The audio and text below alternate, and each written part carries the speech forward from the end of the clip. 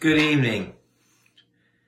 And as always, it's great to be back with you after the weekend. And sorry that I was not able to do Friday's devotion, but it's great to be back with you as we are in the home stretch toward Christmas. And today we're going to be looking at 3 questions about why was Jesus' birth so simple? Why wasn't royal? Why do Anna and Simeon challenge us? And why do we celebrate Christmas on the 25th? And so talking about this, when we think about the King of Kings and Lord of Lords, Jesus being born, most of us would think that he deserved a palace birth. He deserved a birth that called attention to who he was and what he represented. But yet he came born in just a normal situation, but yet not even normal, even more humble than usual. In a stable, in a cave, somewhere that none of us would choose to give birth, our Lord was born.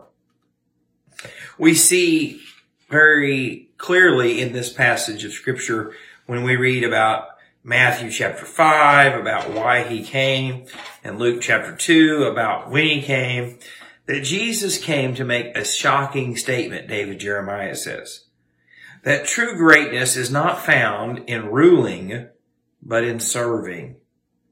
He built his kingdom not with power, but with love. Matthew chapter 5, verse 5, the Bible says, God blesses those who are humble, for they will inherit the earth. And so when we think about Jesus' birth, the world would have laughed and said, that's not a royal birth. And when we think about Jesus' death and all that went on in this day and age, when a ruler died, when a king died, the mourning and the remembrance and the honoring for days and days and days, the Roman soldiers, as David Jeremiah pointed out, laughed at the idea that the King of Kings, the King of the Jews, could die by the cross. Yet that was the point, that the greatest king of all was the one who was capable and willing to stoop to the lowest level of humiliation and yet lift each and every one of us who believe up with him. And so when we think about this, Jesus' birth, his life, his death, it was all about humility. It was all about showing us that the things that we value, things that we put our worth in, aren't what matters. It's what matters is him and worshiping him. Another part of the Christmas story is Anna and Simeon, 2 people who had spent their whole life waiting to see the Messiah. And we know after Jesus had been born and his mother had taken the time that was required of the law, they went to the temple to worship. And Simeon sees Jesus and he praises God for what he had seen. And listen to what he says in Luke chapter 2. He is a light to reveal God to the nations, and he is the glory of your people, Israel. He was sent to save and to seek and to redeem. And Simeon says, I have been patient. I have persevered. I have waited all these years, and I have finally seen the promise. Anna, who was a prophetess and who had been at the temple continuously, she didn't go away. She dwelt there for years, also had seen Jesus and celebrated the fact that even though she was old, even though she had lived her life, that she could die knowing that God was faithful. And when we read about Simeon and Anna, I think it can cause us to be a little bit anxious because most of us don't like to wait. Most of us don't like to be patient. And especially when it is something that we really want. Maybe we're waiting on test results from a doctor.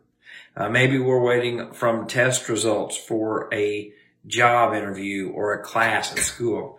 And so that time of patience, that time of waiting, maybe you're in a difficult situation in a marriage or a relationship and you're praying, God, we just need to see you move. And God says, wait. God says, wait. And how many times have you and I, myself including in that, been unfaithful while we wait? We just didn't have the patience. We said, God, I'll fight this battle on my own. God, I can accomplish this task on my own. God, I can climb this mountain by myself. And we end up failing. And so tonight, I hope that you will be patient as you wait. The third and final thing today I want to look at is, why do we celebrate the birth of Jesus on December the 25th? Well, when the church first started, they didn't celebrate the birth of Jesus very much. They weren't a culture that celebrated birthdays. But as the years passed and as Christianity became established throughout the Roman Empire, most early AD scholars, as in after death, began to look at this as the time to celebrate. Now, we don't know exactly what day Jesus was born. We don't know exactly what day he was conceived, like some scholars say. But what we do know is that Christmas is a time to focus on Jesus. It's a time to focus on the fact that God loves us, that God died for us, that God thought it was better to give than to receive. And so as we celebrate Christmas on December 25th, we celebrate it knowing that this day is just like any other day, if not for Jesus. And with Jesus, every day is different than it could have been. It is something special. It is an opportunity to use that day for the glory of God. And so while we celebrate, I hope that you will not just view Christmas as that one day a year you go to church, that one day a year you try to be nice to people, that one day a year you try to go out of your way to help someone. No, but the reason for the season is Jesus. And Jesus deserves to be worshiped, praised, and honored all year long. And so tomorrow night we'll be looking at why did Jesus come? We'll be looking at why must Jesus come again? And then finally, why do I need to believe in Jesus? And so if you're not aware of this little book, Why the Nativity, you can actually watch the video, the movie of this on davidjeremiah.org. And it's a wonderful video that is these questions, these stories, and will help you really focus in on the Christmas meaning and the person that we worship at Christmas. And so as always, God bless you. And I pray that you have a wonderful, wonderful week in the Lord.